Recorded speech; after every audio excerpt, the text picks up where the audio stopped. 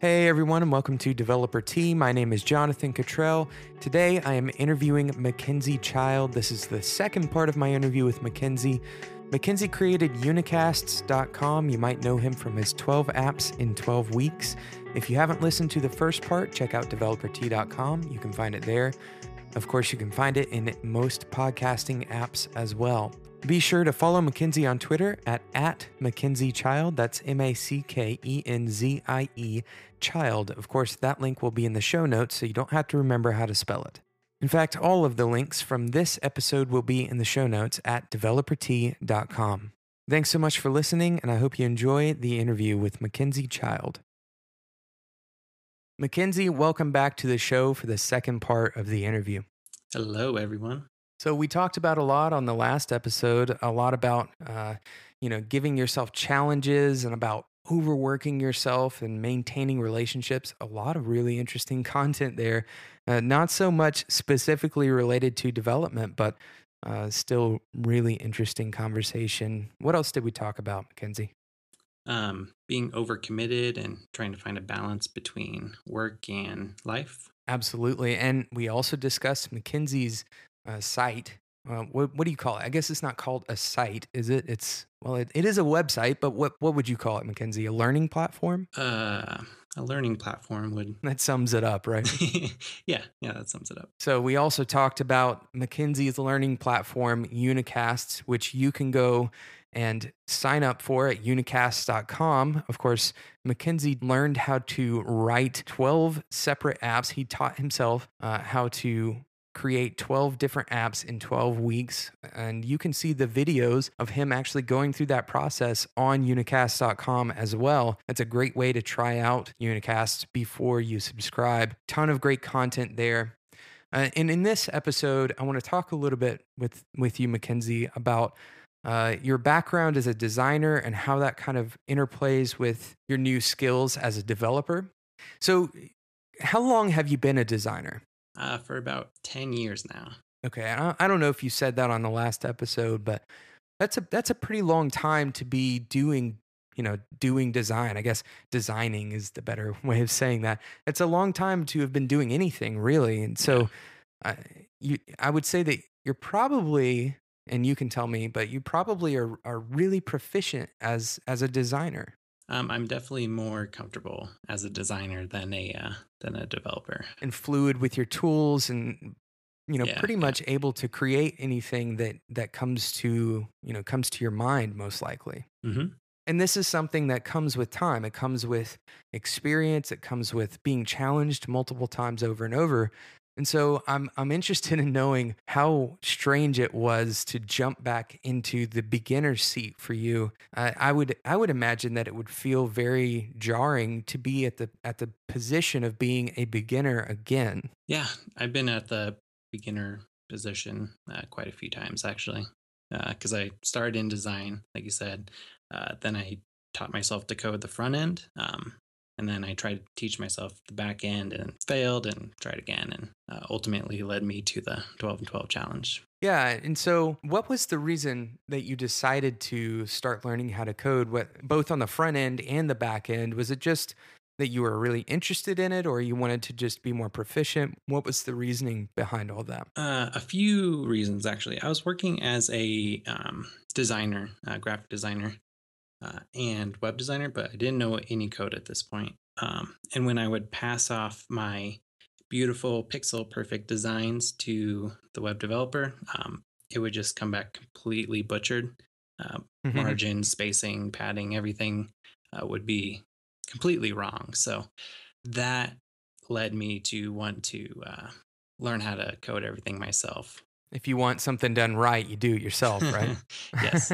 Another big reason was because I was fresh out of college and completely broke. So didn't have money to hire someone. I had all these ideas on cool stuff I wanted to build and wanted to see made a reality. Mm-hmm. But I didn't have like the thousands of dollars it would cost to hire a developer to do that for me. Sure. And anybody who's listening to this, if you're wanting to learn to code for money, you might hear on other podcasts or from other people who are developers that you shouldn't learn to code for the money. You should learn to code because you love it. I don't agree with that. I think it's totally okay to learn to code because you want a job, because you want to make more money. It's totally fine to learn those things because we do this all the time with different skill sets, and coding is no different. If coding or learning to code is going to make you more attractive to an employer, or if it's going to, I don't know, raise your salary or whatever, that's a totally fine reason to learn to code. Now, it may not take you, the long run. It may not fulfill you. You may not be happy being a developer if you don't enjoy it naturally. But I think, and what do you think about that, Mackenzie? I would say that people who learn to code for money, that's a totally fine pursuit. Yeah, I definitely agree with that 100% actually, because there's nothing wrong with making money. It can get you out of different positions in life. And like you said, you can become more attractive to employers, assuming you don't want to build stuff for yourself. You just want to be a part of something awesome. Learning to code, especially if you're a designer already, is very attractive to employers. I think there's a little bit of a cultish perspective on this, that to learn to code effectively, you actually have to enjoy coding, or that you have to, like, it has to come out of a passion rather than out of a need or a desire for money. And I just don't think I don't think that's true. And for many reasons, we do this all the time with other skill sets. And I think that just because somebody doesn't necessarily, love coding doesn't mean that they shouldn't learn it. And that brings up a good point, that a lot of people are learning to code only because they love it. That is also fine. Like I feel like there's a big overarching misunderstanding in why you should learn to code. Like, for example, should designers learn to code? Well, it depends. Do you want to? Is your job going to suffer, or is it going to get better if you learn to code? Just take all of these things and make a decision. There's not really one right answer or one wrong answer. Yeah. Yeah, I completely agree with that because me personally, I don't absolutely love to code. For me, I love building stuff. So coding is a means to be able to build out my ideas. But Sure. If I had to choose between design and development, I would choose design in a heartbeat. And I think there's probably a lot of people on this show that they don't know what they would choose yet. Yeah. Right? Because it's kind of a difficult thing. There's a lot of overlap, which is actually what I want to talk to you after we get back from a sponsor break. But there's a lot of overlap here in skill sets and how, learning to develop can support or even make you a better designer. For me, I actually started as a designer and went to development. And I would say development actually has made my design skills worse. So if I really enjoy design, then development might not be something that I should be pursuing. But we'll talk about that when we get back from a quick sponsor break. What if you could learn to build anything in 1 month?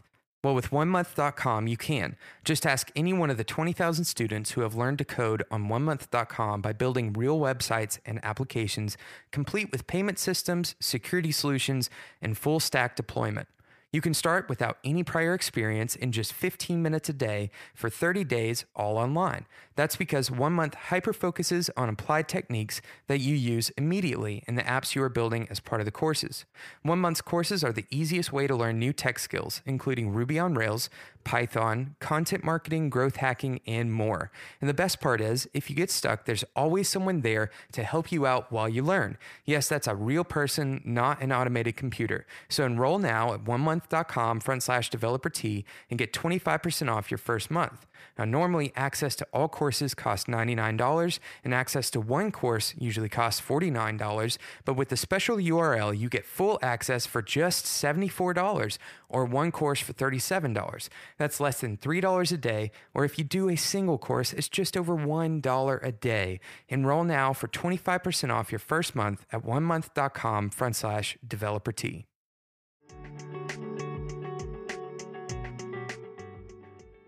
In the second part of this interview with Mackenzie Child, we've been talking a bit about having a background in design and also why Mackenzie decided to learn development and why you guys might be deciding to learn development or in the process of learning.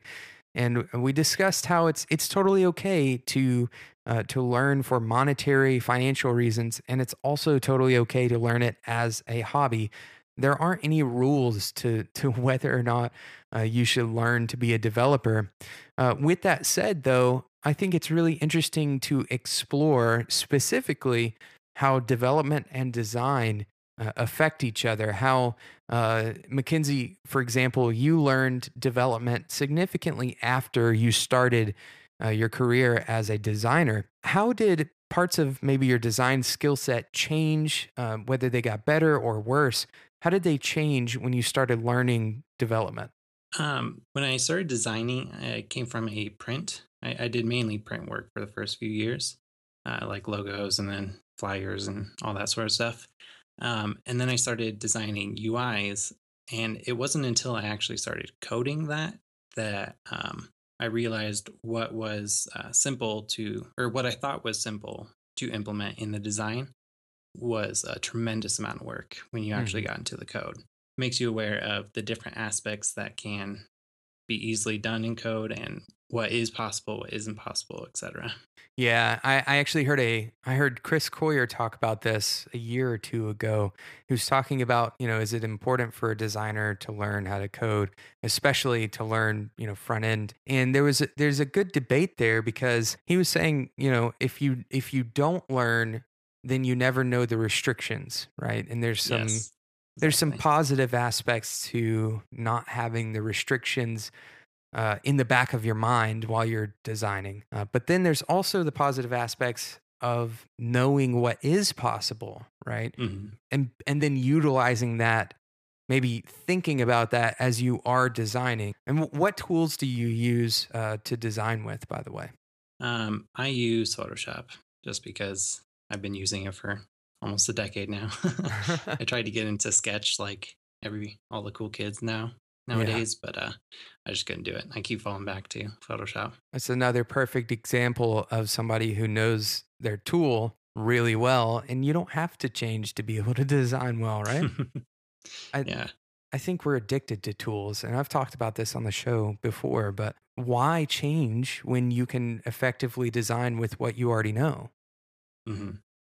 And it's worth exploring, but you know, if you're coming up against a deadline or something, then using the tool you already know that does effectively the same thing that another tool does is going to be more probably a better idea. Yeah, absolutely.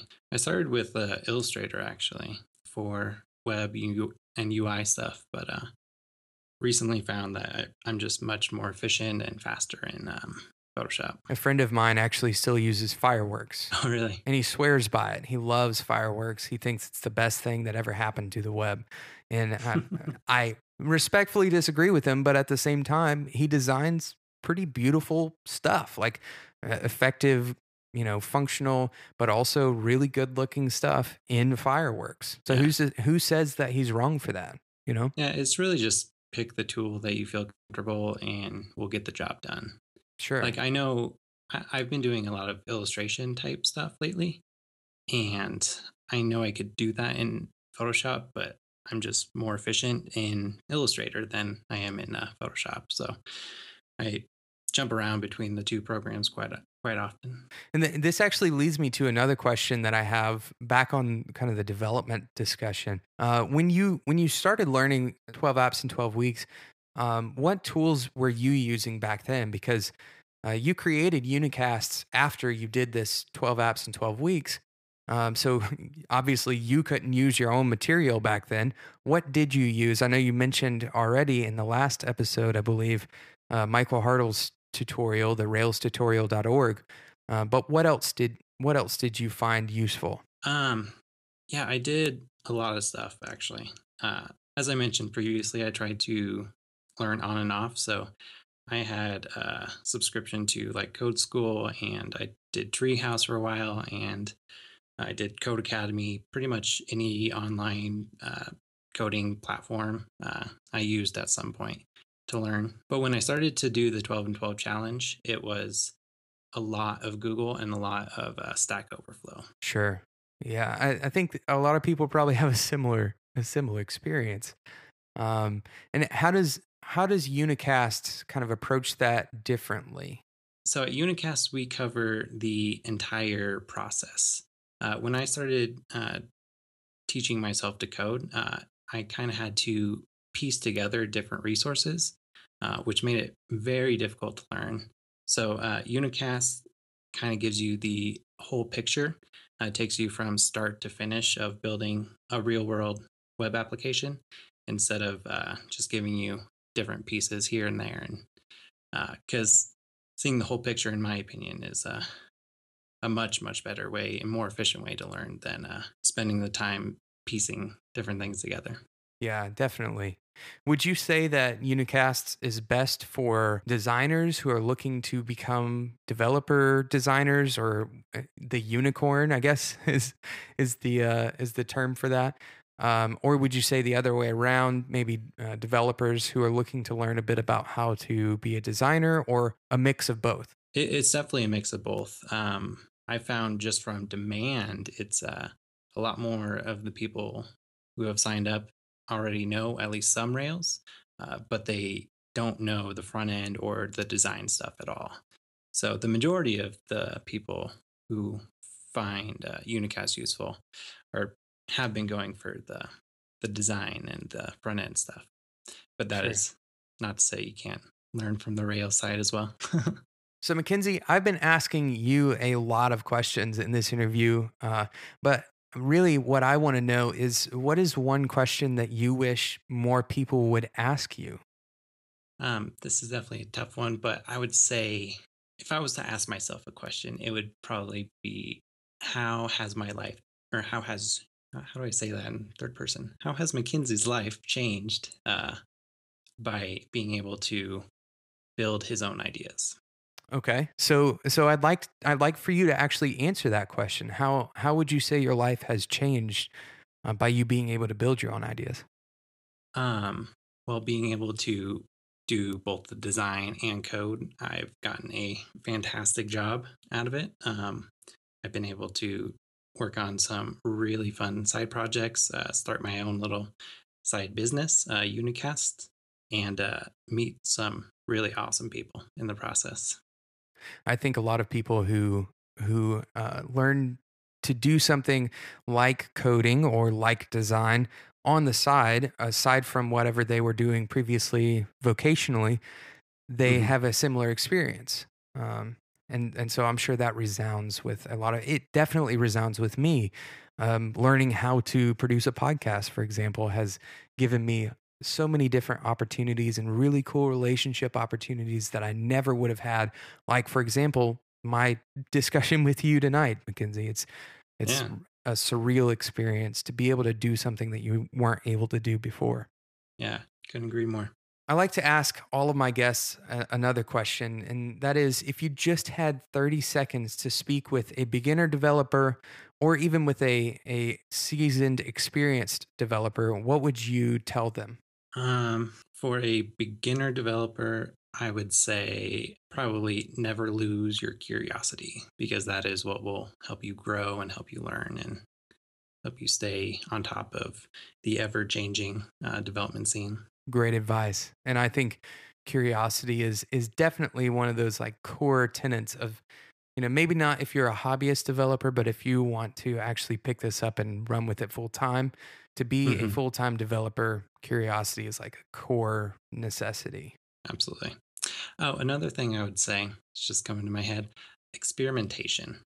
So you can learn or you can go through tutorials all day long, but you won't actually learn until you start applying those skills yourself. Would you say that your 12 and 12 was a lot of experimentation? Yeah, that was one big experiment, not only for the coding side, but producing content and making videos, all that sort of stuff. That actually brings up another question that I have about 12 and 12. I know that I asked you kind of the final questions, but this is something I just wanted to ask you real quick.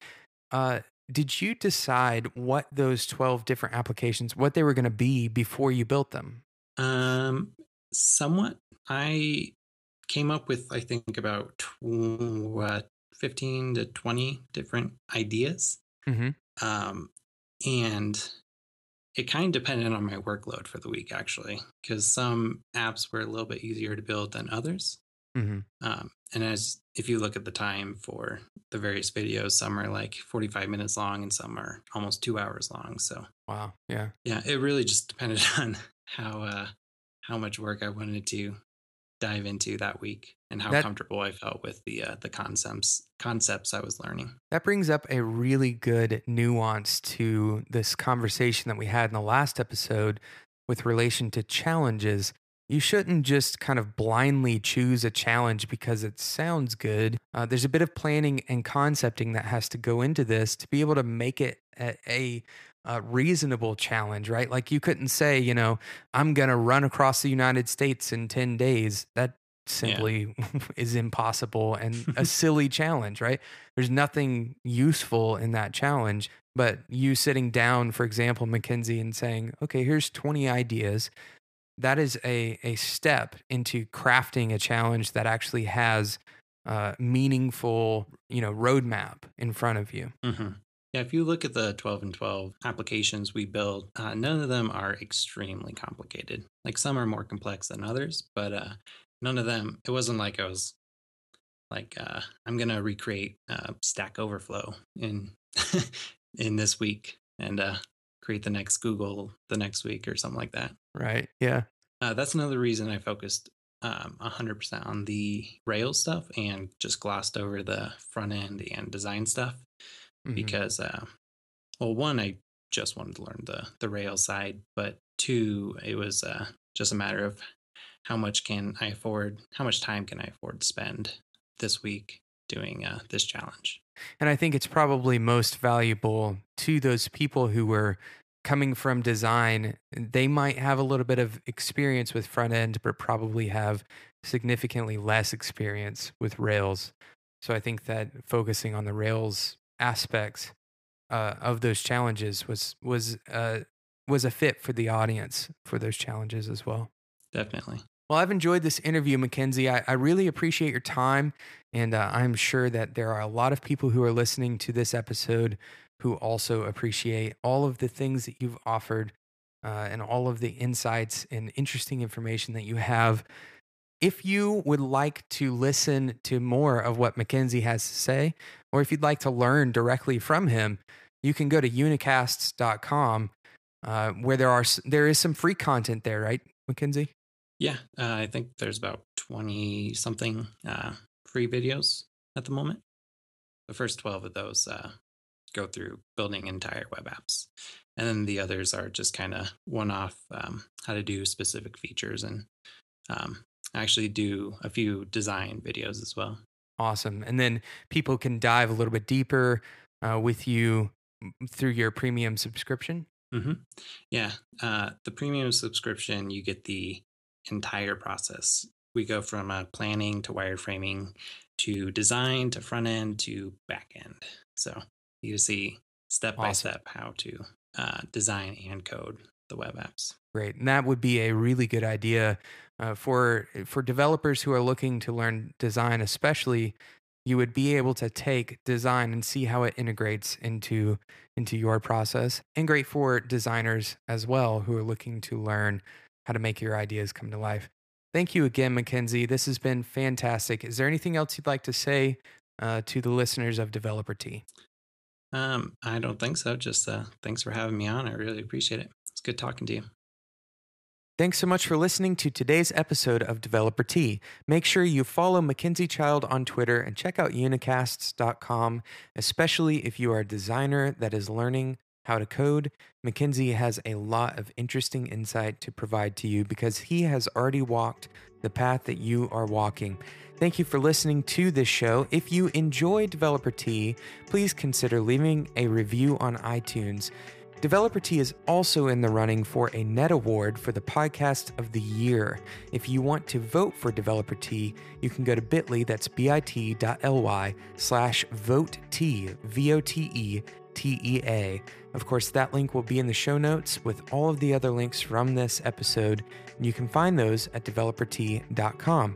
You can always reach out to me on Twitter at @developert, or you can email me at developert@gmail.com with suggestions or questions about the show or about your career or about anything really. I would love to talk to you. Thank you so much for listening to the show, and until next time, enjoy your tea.